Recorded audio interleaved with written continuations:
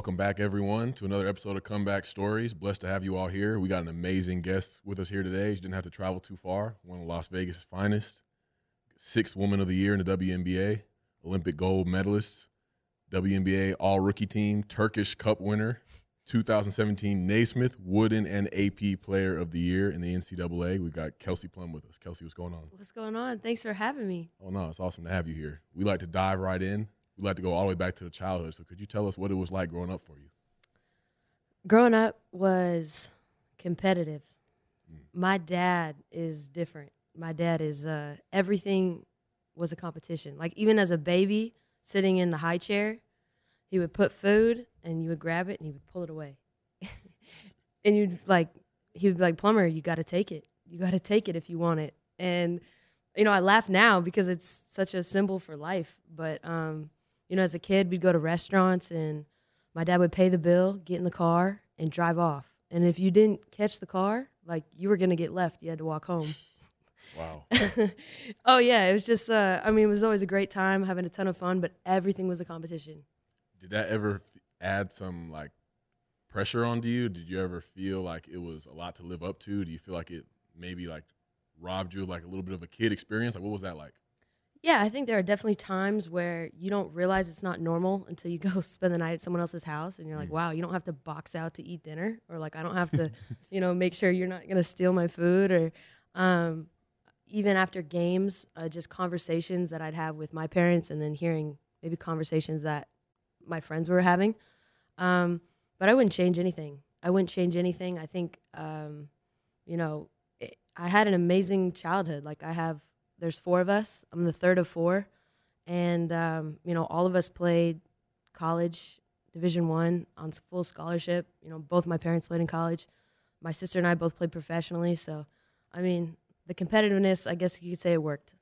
No doubt.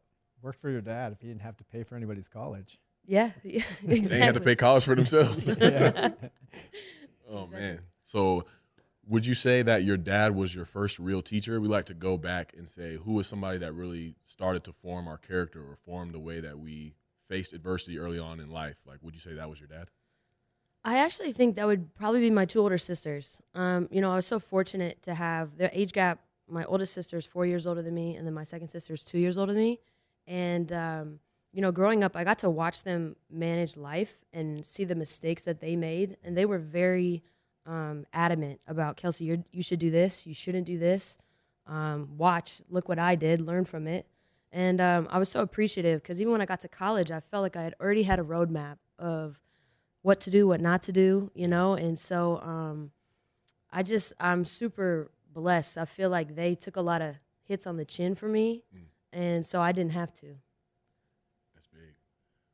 It's like, I know a lot of people in this day and age, they want to say like they're self-made and like they got it on their own out the mud, and it's like, I feel like that's impossible. But it really helps when you have somebody that's already been there and can pave the road for you. And so with that, I want to say, is there a moment of adversity, like very early on in your life, like in your childhood, that was a struggle for you or something that made you feel kind of uneasy with life? Like for me, it was like people said I wasn't black enough. And so that used to just like, I'd be like, well, what? Like, what do you want me to do? And I just went into like people-pleasing mode to the 1000th power. And it's just like that experience and having that in my face and hearing that every single day was rough for me, and it changed the way that I approached life. Would you say that anything happened to you when you were younger, around that age? Yeah, I think when I was young, I think I was probably 10 or 11, and I was trying out for a basketball team that was like under 14 or 15, like significant age gap.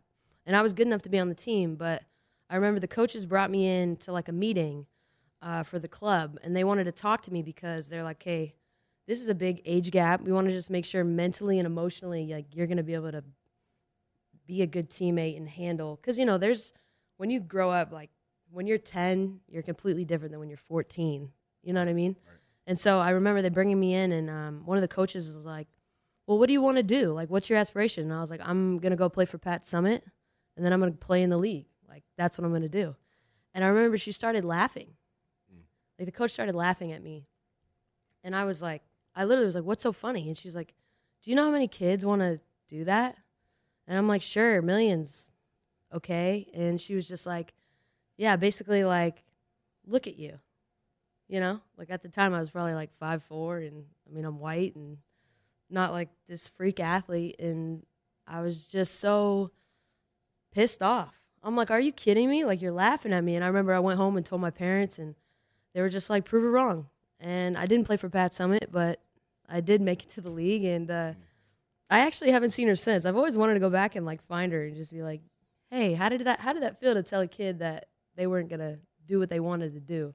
But that definitely was like a big moment in my life, because that right there, I made the decision. I was like, oh, nah, she's wrong.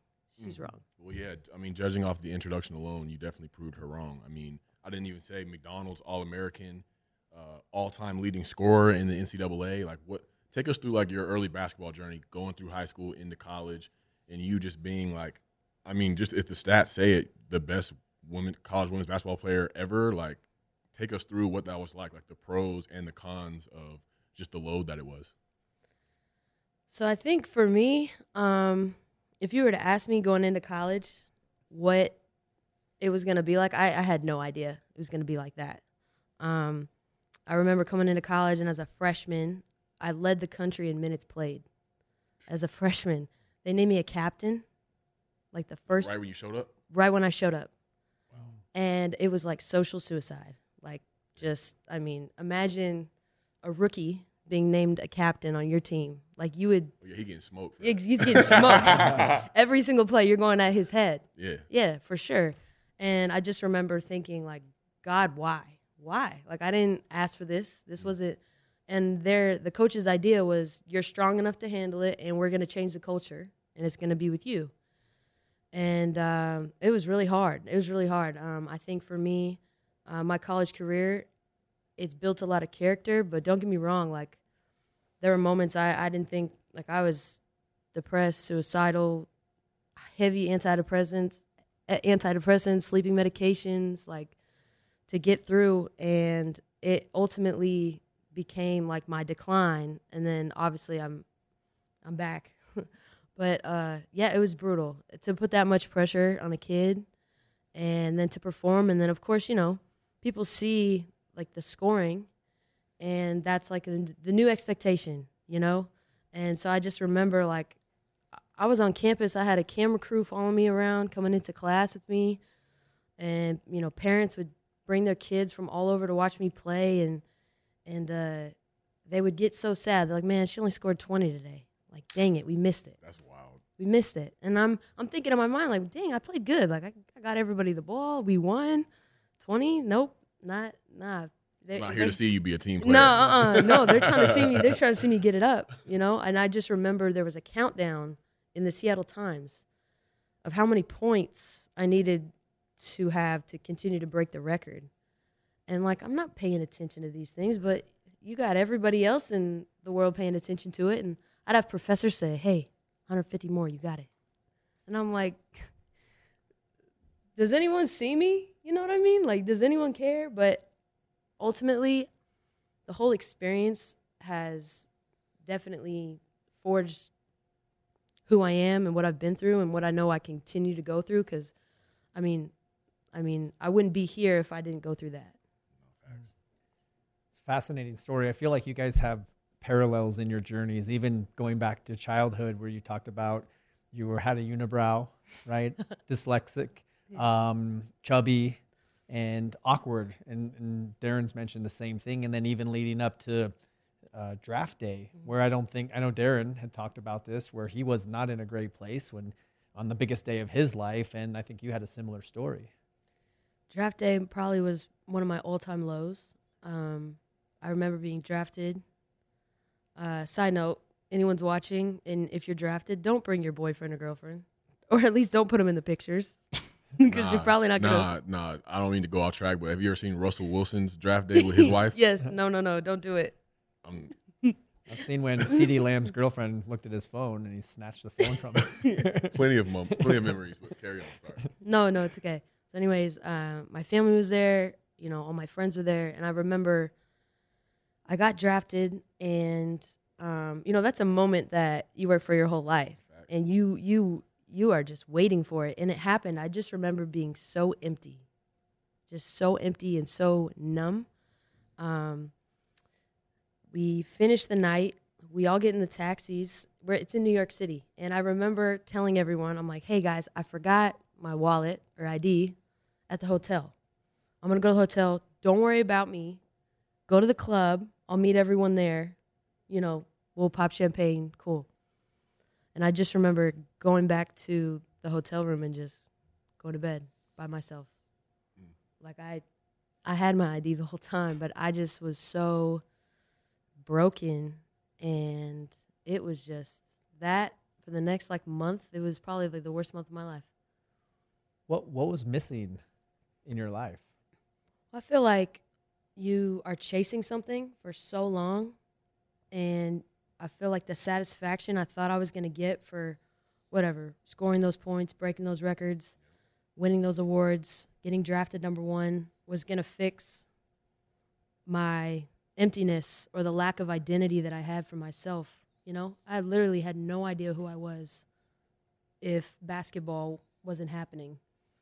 And when it did all happen, it was like even more of a reassurance, excuse me, that I feel like nothing. I feel so worthless. I feel so empty, and I did everything I was supposed to do, and I'm supposed to be happy right now, and I'm not. And it was just terrible. Yeah, it's like that's it. Like Yeah. that's all it is. That's it. Like, I remember that vividly.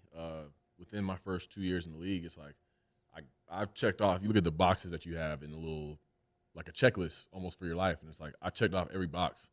And I'm like, I'm miserable pretty much. Like it's not just like like I'm almost there. Like no, this sucks. Like it's like when you attach your identity to your performance, it's like self-robbery almost, because you're basically saying, this is how I earn love, or this is how I am worthy of love through how I perform, what my stat line looks like, how many yards, and you know what I'm saying? Like, and that's no way for a human being to live, but that's what the world teaches us. So it's like, as we go on through our journey, it's about unlearning everything that we've been taught almost. Like, I'm like, everything I've been shown, like as a man, like what I'm supposed to do, I've kind of like tossed in the trash can and trying to build a new foundation. So it's like all those things, it'll never be enough, ever. So interesting how so many people have this story. All three of us sitting here, where I didn't make it to the level you two Donnie did. was D1. Donnie was D1. Donnie.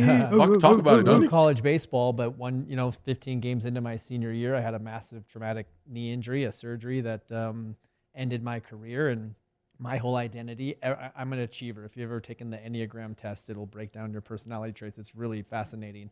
But my main one is a 3. I'm an achiever. And a lot of that comes from seeking validation. I got all my attention, all my approval through the performance of my sports.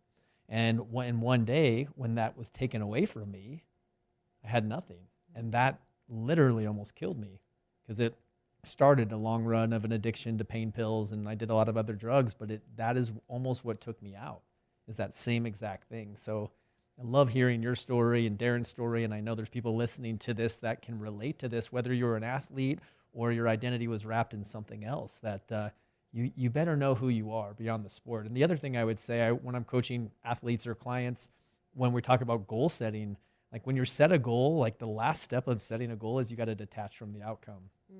Because you actually don't have control over the outcome of it. But if you're so wrapped up in attached to the outcome of it, and then you get it, and then what? So the key to goal setting is just to be able to release attachments to the outcome and trust that it's going to unfold how it has to, but figuring out who you are beyond the sport. Like you said, all of your self-esteem was determined by the performance of how you were doing on the court. The journey is the destination. Yeah. It's powerful. What would you say it was your lowest of, what was your low? What was your rock bottom?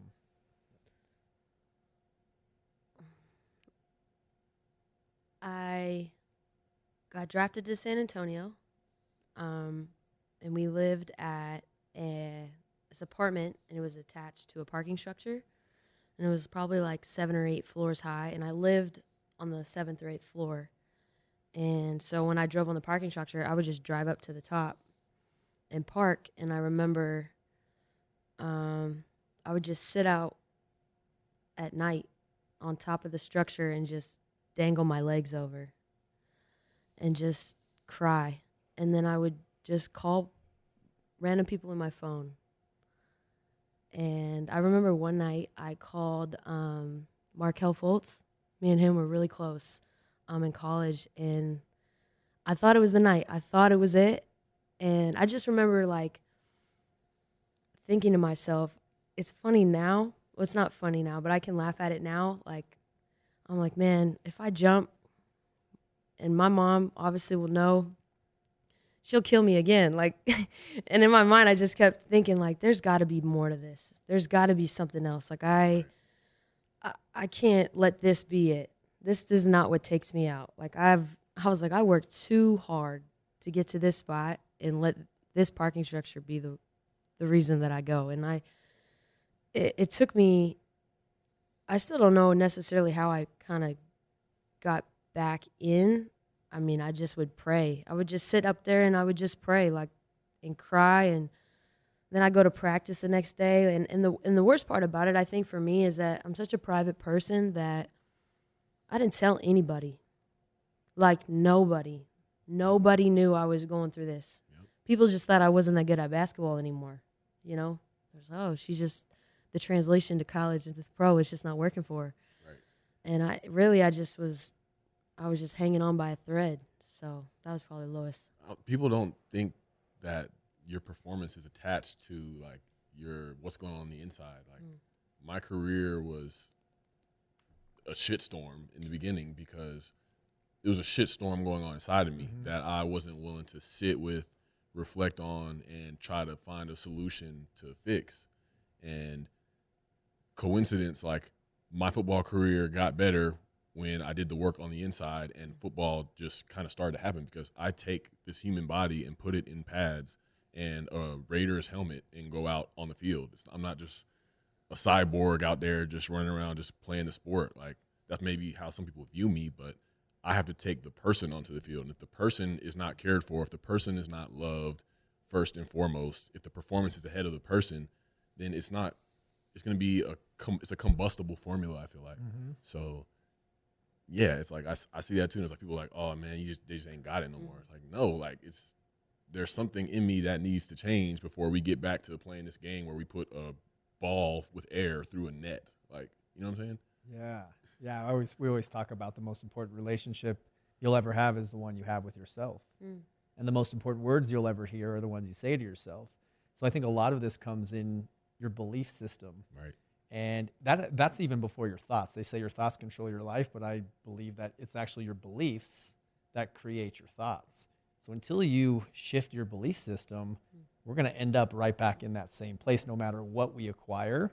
No matter how many gold medals or championships that we get, like, we have to get right on the inside. And in doing so, everything else will get right on the outside. What do you think? I know you've got, like, at least 2 comebacks, but for comeback part 1, for this part with the mental health stuff, what was the story that you had to stop telling yourself so that you could create a new comeback story?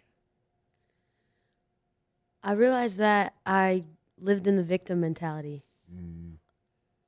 I realized that it was the blame game. It was like, well, coach doesn't mess with me, and this girl doesn't want to pass me the ball, and you know, my knee's partially torn, and you know, I'm going on, like, just this family stuff, or like, it was always something that was wrong. And I just finally, I think I got to the point where I realized no one's gonna help me. This is like, I got to figure this out. Like, I can't keep blaming stuff or I'll be out the league, you know, I'll be done. And I think that transition of thought and just really saying, like, I'm going to take responsibility for what's going on in my life and get better and just be a dog. So that's kind of what. No doubt. And in that, I hear there's a shift from, it's not about what happens to me, it's about my response to what happens to me. Because there's a lot of things that people can turn on you, or you know, things cannot go your way. Like a bad game can happen. Like, all these things can happen to us, and it's like there's no way we can control everything. Try to hold the world and, like, just be stretched all over the place. Like, that's literally impossible. So it's about my response to that. I don't have to let it dictate my emotions or my thoughts or how I treat people or how I talk to people. You know, it's like I have power in that sense. Whereas before, it's like in the blame game, it's like there is no power. Everything happens to me. It's not about what I do and and when I start taking ownership for what I do, it's like that's when the world starts to change. That's when my life starts to change. I got the chills just saying that because I talk about that all the time in my own sobriety and recovery. Everything changed when I stopped blaming. Stopped blaming the doctor who screwed me over, and my parents who were all over me, and just took ownership, took personal responsibility to participate in my own rescue. Like no one's going to come save me. My family was trying. They were probably, my mom especially, was enabling me.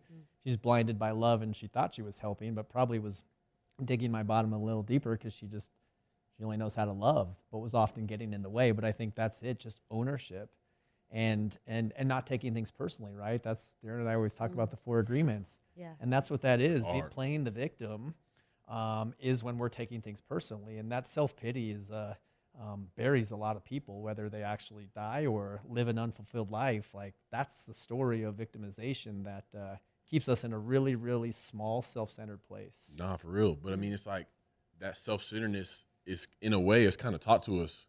I was just saying this on a Zoom yesterday. It was like we're taught to come into this world and take success or take wealth or, create this platform for us. And it's like, what are we doing for other people? And it's like we have to learn how to do that. It takes reps to do that, as it takes reps when you pull up mid-range. It takes reps for running routes. It takes reps for hitting the baseball. It takes reps for all these things. And we're not necessarily taught to come into this world and be of service to people from the gate and then see what comes to us after that. And so that self-centered perspective keeps us in this world where it's like anything that happens around me, it's about me. Like, it has to do with me. Like, why are you doing this to me? Like, how did this, what did I do to deserve this? And it's like, it's not even that. It's just life. But if we approach it with the love that we give, not something that I should be getting something in return, but we're not taught that. We got lucky, me and you, from the addiction standpoint. Extremely lucky. I think about this all the time. There's a lot of people that didn't go through an addiction, which I own. That was self-inflicted. There's mental health. There's people that are just kind of sleepwalking through life. But to be able to truly own our life it's everything. It's just taking personal responsibility. I think that's what sets us free, where we're not giving our power away to other people, places, and things. But yeah, in the addiction, they teach us selfishness and self-centeredness is the core of our disease. So what's the antidote? Service. And service is like the greatest life hack ever. And service, when you're in self-pity, just go help somebody. Then you're not going to be thinking about your own shit. I want to get back to your journey though. So I'm picturing you like sitting on top of the parking deck, and I'm like, okay, like when people think of a comeback story, like you bounce back from that, a lot of people may think like everything is great, like nothing bad is going to happen again. Like I've already overcome everything, but no, it's like, there's another major event in your life, like you tearing your Achilles, like that's another moment of adversity. We never know like what the number of times we're going to have to bounce back, but here's another one for you. And it's like, do you think that experience of you bouncing back from those suicidal thoughts and your mental health at that time when you were a rookie compared to the Achilles, like do you think you were prepared more so in a way for a fight that came unexpectedly? That's a great question. The Achilles was the best thing that ever happened to me. The best thing that ever happened to me, because I'm a goer. Like I want to move. I want to go. I don't get tired. I can go all day. And it literally forced me to sit down.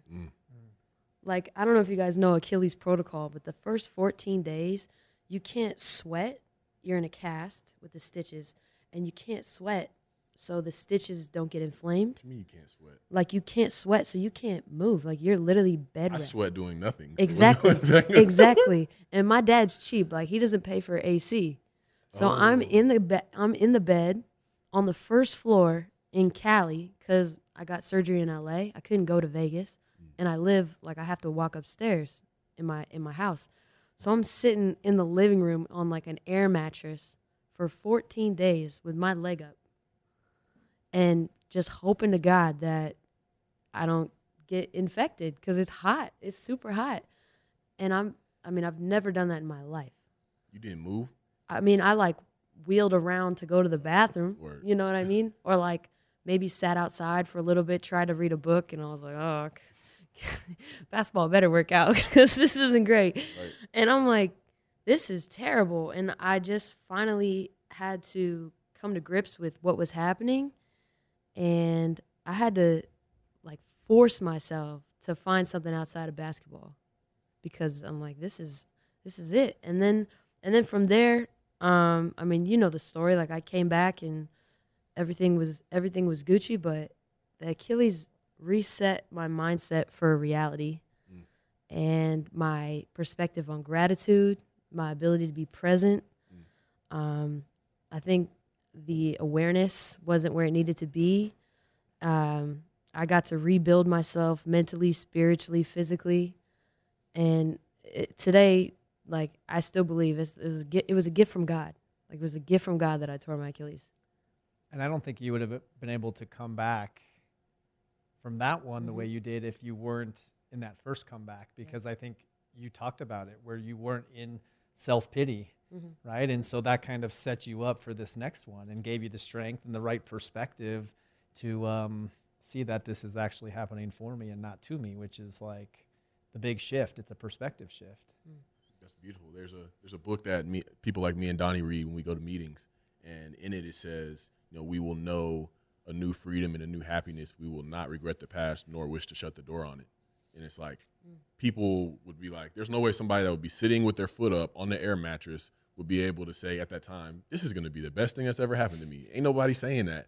But it's like when you go through it and you look back, it's like the things that you never expected, those things, those rough adversity times that you thought like you wish you could avoid as a human being, like you want to avoid that discomfort. But when that discomfort happens, your perspective changes, your life changes, and you look back and you're grateful for it. But as human beings, we're not wired to see it that way. But it's beautiful to sit here and see and hear somebody that has all these accolades and has performed all this, because that's what people look to. But to hear you use your voice in this way and to share these things and put these things out there, this is what people need to hear. That's why we're in this room. Like, there's no other reason for us to be here in this room than to change the conversations that people have. So you're a real one. Yeah, you are. And I would say, I would like to ask you, how do you sustain this today? Like, what's your morning routine? What's your pregame routine? What do you do to keep your mind right and your heart protected also? Wow, that's a great question. I'm not gonna lie. I don't know about you guys, but there are moments where I have to like, wait a second, like, don't go back. You know, don't go back. Like, where are you? Every day. To check in. You know. Every day. Meditation has been huge for me. I get up. I like to be outside. I like to hear the birds chirp. I meditate for 10, 15 minutes.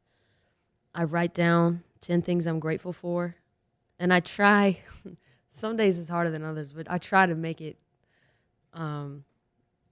more diverse. You know what I mean? Can't just be grateful for the same thing every day. And then I also write down, I work with a coach, and I write down interferences, things that get in the way of me being present for the day, or potential interferences. And so, for example, I mean, a lot of times it is performance-based, but there's things in life, you know? So I think, you know, for example, say we're playing a game, we're playing against Dallas or something. So I know I'm going to be guarding this girl, and I know that she's going to try to get me in foul trouble. So what's a possible interference? I'm in foul trouble on the bench. How am I gonna prepare my mind for that? Or possible interference, I don't know, turn the ball over a couple times to start the game. Or possible interference, I get in an argument with my mom in the morning. How is that gonna change the direction of my day? Just little things like that, and that's been really big for me, being present and being in the moment, and it's changed the quality of my days. And that's like a lifelong thing that I will never give that up. So beautiful. Interferences or distractions, kind of the same thing. And I always say it's our reaction to our distractions. So when you get ahead of it and be proactive and shine the light of awareness on what could possibly, and it's not like you're manifesting it, you're intentionally calling in what could get in the way so that you can have a plan if it does. No doubt. It's beautiful preparation. My sponsor be dropping gems on me.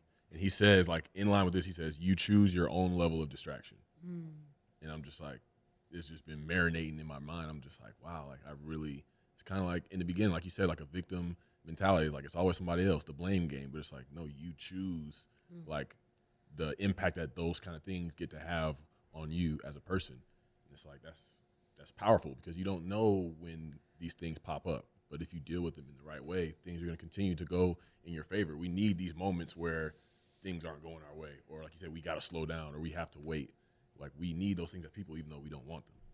Well, and your practices are so beautiful. I mean, I always say what we practice grows stronger.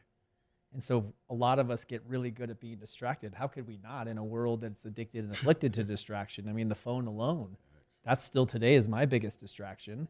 And living out by the ocean now, and I will connect with nature and get out there and then come back and grab my phone, and I feel the disconnect. Like I can feel it in my body now.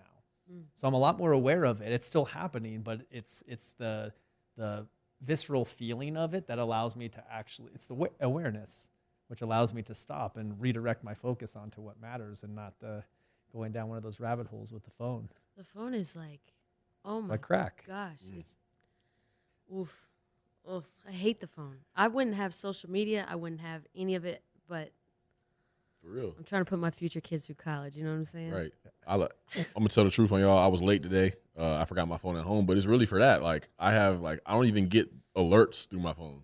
I don't know how these Atlanta telemarketers keep getting my number. They need to stop, but that's the only thing that comes through, and I just press end on it. But I've set myself up in a way to where it's like, because we have that itch, and it's just like, and you like reach for it. And it's like, even if it's not buzzing, like you unreached, like, oh, something's happening. It's like that phone is dangerous. You're more disciplined than most with that phone. I mean, I know from a social media standpoint, I'm sure if you really made a little bit of an effort, you probably could have a lot more followers. And I know that doesn't really matter to you. Yeah. I start trying to run that up. I'm playing the game that I can never win, you know? Yeah. Just doesn't align with your values. Right. I will add to the daily practice. Don't touch my phone for the first hour of the day. Facts. And don't touch it for the last. It's hard at the end of the night because a lot of time you're trying to catch up on like texts or whatever, DMs. No, I'm kidding. And so that's hard. I try to make sure I'm at least 10 to 15 minutes at the end of the day. But the first hour in the morning, like you said, it's like you touch it and you feel like you've just been corrupted. I don't know what it is, but I love your practices. I mean, my life changed when I stopped grabbing my phone. I had a coach take me through this visualization because what I used to do was wake up, and the second I woke up, check text, check social media, check email, right away into reaction, and ultimately reacting to other people and distraction. And I had this teacher or my coach take me through this visualization, and she said, okay, I'm going to take you through, you're in a movie theater. I want you to visualize there's 3 screens. The first screen is you watching yourself grab your phone and go to social media when you wake up. The second screen is you choosing to meditate and do your daily reflections. And the third screen's a blank screen. It's just white. And she's like, I'm going to make this swooshing sound. Every time I make the swooshing sound, just have the screen change. So I close my eyes, and she starts going, shoo, shoo, shoo. And I'm like, okay, this is weird, for like 2 minutes. And she's like, all right, check with you in a few days and let me know how that goes. For the next day, I woke up in the morning, and there was space. There was like awareness to choose. And I chose to meditate. 4 days in a row, so solid, 5th day, had the space, choose my phone, total shit show that day. Felt it. And then from that day on, and it varies, but I will do intentional things before I grab that phone every single day, and it's changed my life forever. It's wild. amen. What would you say to the person that's driving up to the 7th floor of their parking deck, dangling their feet over the edge, somebody that may have their foot in the cast on the air mattress right now, somebody that's, in a victim mindset? Would you have anything to say to them? Because they're in their spot, they may know like what's holding them back or what they have to do, but what would you say to get them started? There's so much more. There's so much more to life. It's so hard to see it when you're in it. I heard that quote. It was like, it's hard to see the picture when you're in it. But there's so much more to life. Don't let this life take you. I don't even know if I'm even saying this right, but just keep putting one foot forward in front of the other. Like just keep going. And I do believe that whether you believe in God, whether you believe in energy, whatever, I do believe that if your intentions are pure and you continue to push yourself and grow as a human, things will go your way. So I just pray that people like just don't give up. Don't let it take you. I don't even know if that's answers the question. No, that's real. I was actually thinking about this earlier today because like I was like, yeah, she Achilles injury. I'm like, oh man, she probably had to learn how to walk again. And I literally have written here 1 foot in front of the other. That was like a few hours ago, and it's like somebody like me. I'm a 1 day at a time guy. That's like my mantra.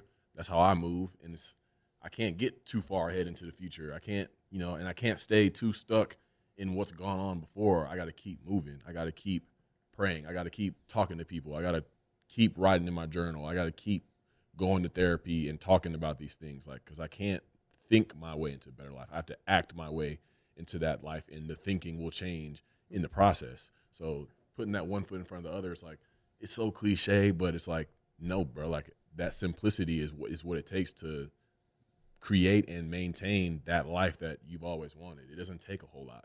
It's really simple. Oh, wait, I want to add something too. In my darkest moments, still, I write out everything how I'm feeling, and I don't hold back. I put the F-bombs in there. Everything. I don't spell anything right. I write it all in there, right? Pages and pages, and I read it, and then I rip it up. And I don't know what it is. My performance coach therapist taught me that, and he said something about the brain. That when we see our words down and we basically give us back the power and we rip it up, like our brain is able to kind of transition into the next phase. And that's helped me tremendously. So if you are having one of those days, write it out, cry it out, read it, rip it up. That's powerful. Like somebody need to hear, like, stop holding it back. Like what that you holding that back is holding back your healing. It's holding back your growth and that path, that next step to going to where you want to be, right? Yeah, write it out, share it, because if you don't, it's going to turn on you and eat you up from the inside out. And that's the power of it. And even at your bottom, I think my bottom looked different than your bottom, but also you had mentioned that no one knew. So there was this quiet crisis going on inside of you, and you say we're only as sick as our secrets. So we're keeping it all in, right? And I think we think that we're the only, I know I thought I was the only one going through this. Poor me, right? I didn't want to, there was a lot of shame also and guilt in the life that I had been living. And so I didn't want to talk about it. So I went into sheer isolation. And that was, it was tough when you're stuck inside your own head and you don't have anybody to talk to. But I'm telling you, you're not alone. And I know people say that all the time, but it is true. I thought I was alone, but there's a lot of people. A lot of people that have gone through the exact same thing I did, and they found a way out. So you're not alone. Do you have any affirmations or mantras or incantations or things that, and I don't know if you might want to keep them to yourself, or if you have anything that you use? You just said we got to talk about it, right? Yeah. Incantations. That's an amazing. I don't even know what that I don't means. even. Please define it. I've never heard It's that just word. another word for like an affirmation. Statements that you're saying to yourself if you look in the mirror, and you might say things, or I am statements. I do. I would say, generally speaking, I've learned you got to be your biggest fan. Not in an arrogant sense, but you got to self-talk. Literally, self-talk. Because, like you said, we have to hear ourselves, like show ourselves love. And the most important relationship is yourself. I was even working out today, and I was talking to myself during my workout because I didn't think I was going to get through it. And I did, and I was like, good job. Like, I'm proud of you. Like, good job. And I know it sounds dumb, but I'm telling you, it's actually super loving, and I don't even know. That's pivotal because it's real. I could catch 9 passes. I could catch 9 passes out of 10. My mind's gonna go straight to the one that I didn't if I don't talk to myself in that way and treat myself. You know what I'm saying? Talk to myself like a king. Absolutely. It's acknowledging, and I don't think we're not good at acknowledging others, or are definitely not good at acknowledging ourselves and celebrating those wins. But yeah, and I think when we say something out loud, it's 10 times more powerful than if we just think it. And if we say something negative out loud, it's another 7 times more powerful. So saying negative things is 17 times more powerful. but it's the power of our words. And I think talking to ourselves and creating that positive self-talk and language is everything. I think, especially being a female, being raised, and my parents were wonderful, but in general, you can't be cocky and be a girl and play sports. That's not like a thing. You know what I mean? And people come across as cocky, but they're really confident a lot of times. They're just, nah, I think I'm the best. And, you know, I don't know if you guys saw that movie, King Richard. Yeah. With Serena and Venus. But I just loved how he talked to his daughters. He said, you're the best in the world. Right. You're the best in the world. And she heard it and she believed it. And she was like, Dad, I'm the best in the world. And I've learned that that's who you got to talk to. Like, you got to talk about it like that. And so as a female athlete, that confidence needs to be seen. You know, we don't have a ton of female leaders. And so, you know, growing up, I think I had 2 older sisters that were very confident, and that instilled a lot of confidence in me. And so when I talk, I make sure that I let, you know, young girls know. I'm like, no, you got it like that. You're nice. Right. How powerful of an analogy, because how many parents or someone said something to us at a young age that was not true and negative, and people are still believing that voice. I always ask, like, if some people come up with stories, I'm like, whose voice is that? That's not your voice. Your voice wouldn't say that to yourself. Your voice, you're made from love. But somebody said something, and then we believed it, and then that became our own story. It's wild. I feel like we pass down comfortable limits to our kids or to people when it's like, when we got too comfortable to go after something and we didn't want to get uncomfortable to do it, we want other people to do what we do. We don't want them to kind of branch out from us. Like, you can't do more than I did. Like, I didn't see it was possible. So, and you really can't blame them because they don't have that experience to see more. There's more to life. There's more to what I'm currently sitting in. So we got to speak into young people. You talking about there's not a lot of women leaders. We got one right here. I don't know what you're talking about. So we're going to affirm you right here when we're on the show. That's just what we do. You know what I'm saying? And we got one more question for you. Throughout your journey, I'm sure there are so many people that helped you along the way. If you could give a comeback story shout out to one person or a few, who would that one person or those few people be? I have so many. Oh, my goodness. I mean, first and foremost, my mom. My mom is just a dog. My mom I remember so many times in life, she was just, we'll figure it out. We got it. Let's do it. You got it. We'll figure it out. My mom's the type of woman, we wanted hardwood floors in our house, and she cut them herself. Oh. Put them in herself. That's what type of Savage. mom my mom is. So anyways, I would say first and foremost my mom, and then just my family. My family, just unbelievable support. Like you said, people say you got it out the mud, but there's so many people that help you along your way. You know, AAU coaches, my high school coach is like an angel. I try to go back and visit her as much as I can. My college coaches, they were a big part of my life. And I just have so many friends. I can't even pick, like, to name. I just, like you said, and still to this day, you know, like, to be successful, you don't do it on your own. You have a support system. Right. It's beautiful. I want to just acknowledge you for showing up and how you show up, your authenticity, your character. I love your perspective. I mean, you are speaking our language. So much stuff that you said. I mean, we're in these same practices, and I know there's so many people out there that will benefit from your story and what you shared today. So thank you for showing up big. Thank you. Thanks for having me. Yeah, it's a pleasure. Appreciate you being here. I have one question. Oh.